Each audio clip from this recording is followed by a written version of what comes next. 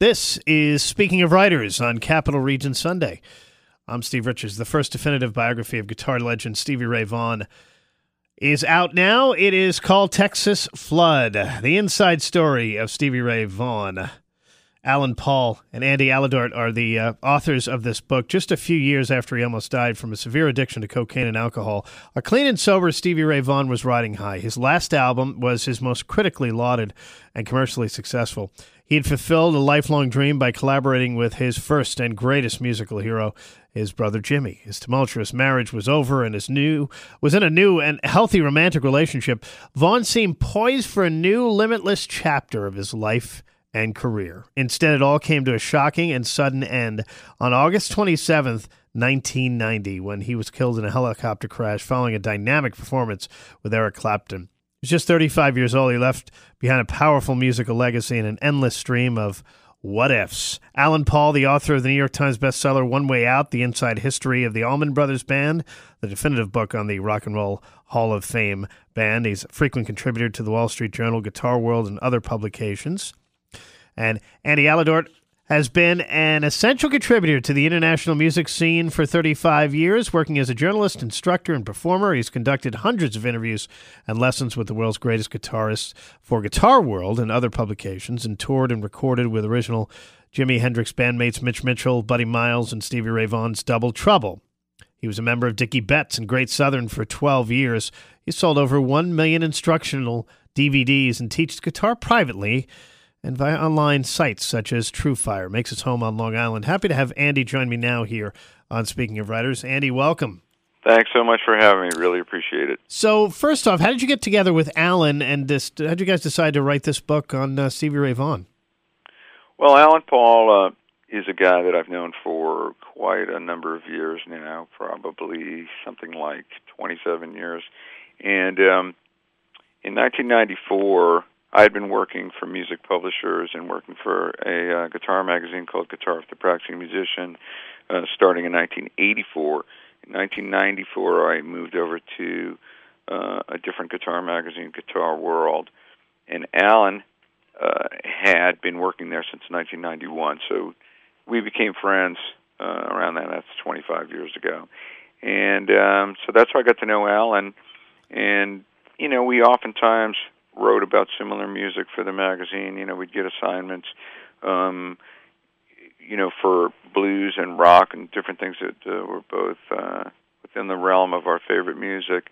And for Alan, over the years, he sort of became the resident Allman Brothers, Grateful Dead guy, so much so to the point where 5 years ago he ended up writing a book called One Way Out, the inside history of the Allman Brothers Band, which he wrote for St. Martin's Press, and it became a New York Times bestseller.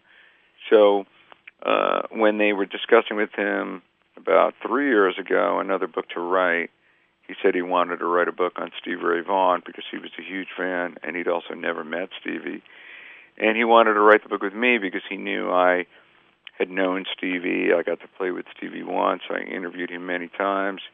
And then after Stevie passed, I became very close with his band, Double Trouble, Chris Layton and Tommy Shannon, ultimately recording and touring with them starting in the late 90s. So it was very natural to get together with Alan. We were good friends and well aware of each other's writing. And so I must say, though, it didn't make it any easier to go into an artistic endeavor with a collaborator because you do butt heads. But ultimately, I feel like we both feel like the book benefited greatly from there being two of us to sort of carry the load and cover more ground and, you know, make the book as good as we possibly could. Chatting with Andy Aledort here on Speaking of Writers. He, along with Alan Paul, written the book Texas Flood, the inside story of Stevie Ray Vaughan. You interviewed him a bunch of times. Andy, what was he like? Well, I have to say that Stevie was a very sweet person. He was very warm. He was welcoming. He was generous. He could be funny at one moment and deadly serious the next. He was very down to earth and sort of made a point to be very direct and get to the point with no baloney. You know, I got to know his brother Jimmy Vaughan very well too.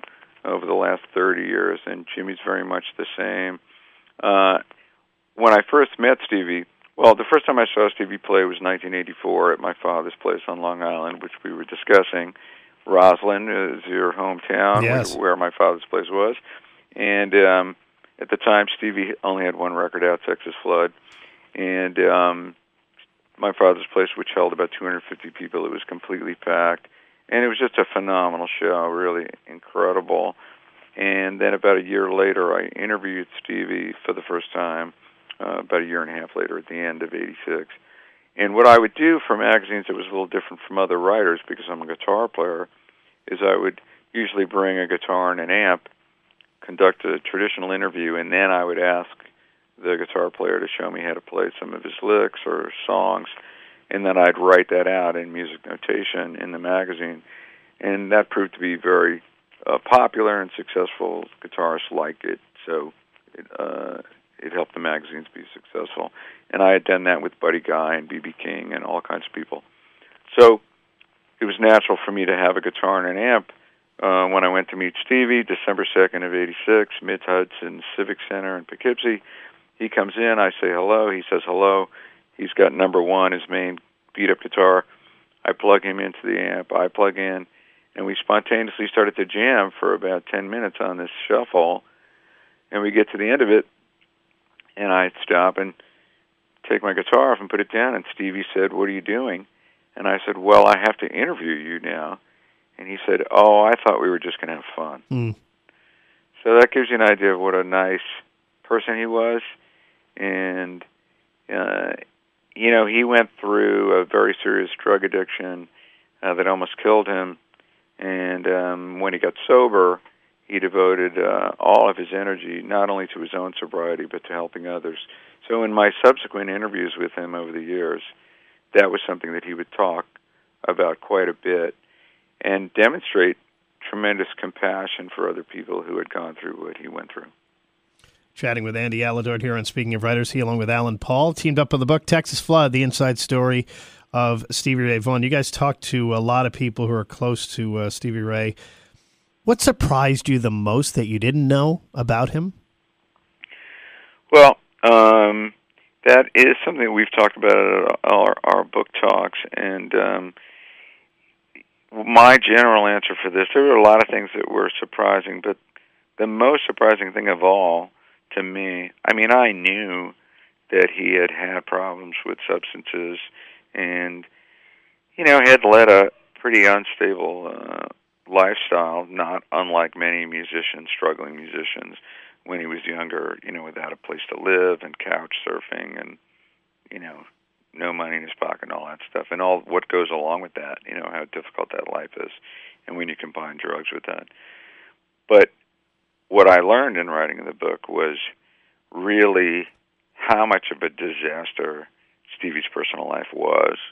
For people who know anything about Charlie Parker, the great jazz bebop saxophone player, it's often been said that when he was on the bandstand, he was the greatest sax player on the planet, and his life couldn't have been better.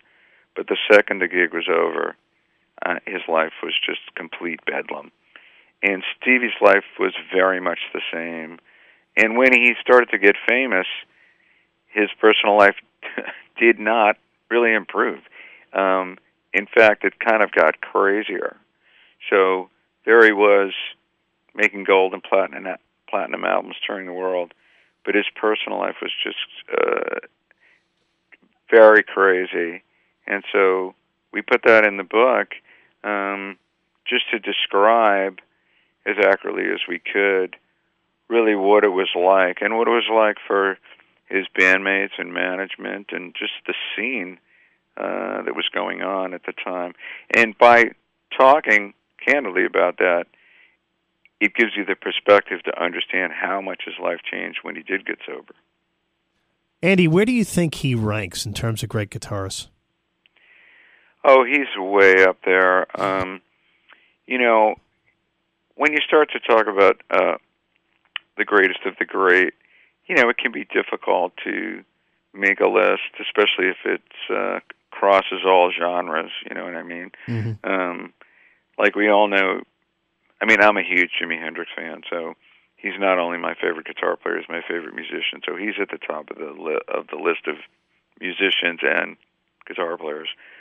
But if you're going to talk about all genres, Django Reinhardt and Wes Montgomery and Joe Pass, and you get into a lot of different people.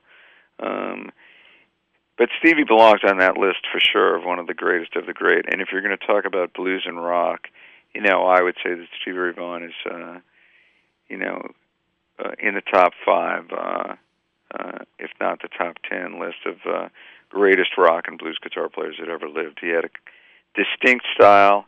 He played on a very high level technically, maybe the highest for the field of blues and rock because of his precision. In fact, in some ways, he was more like a classical musician in terms of his dexterity and precision as a player. It was just mind-boggling. But he was able to combine that technique with deep feeling and emotion. So that's why I think as a musician and a guitarist, he connected with so many listeners and why his music, touches so many people still to this day. Andy Aledort, he along with Alan Paul have written the book Texas Flood, the inside story of Stevie Ray Vaughan. You guys have a Facebook page too. It's facebook.com/Texas Flood book. Andy, thank you so much for joining me. Thank you so very much. I appreciate it.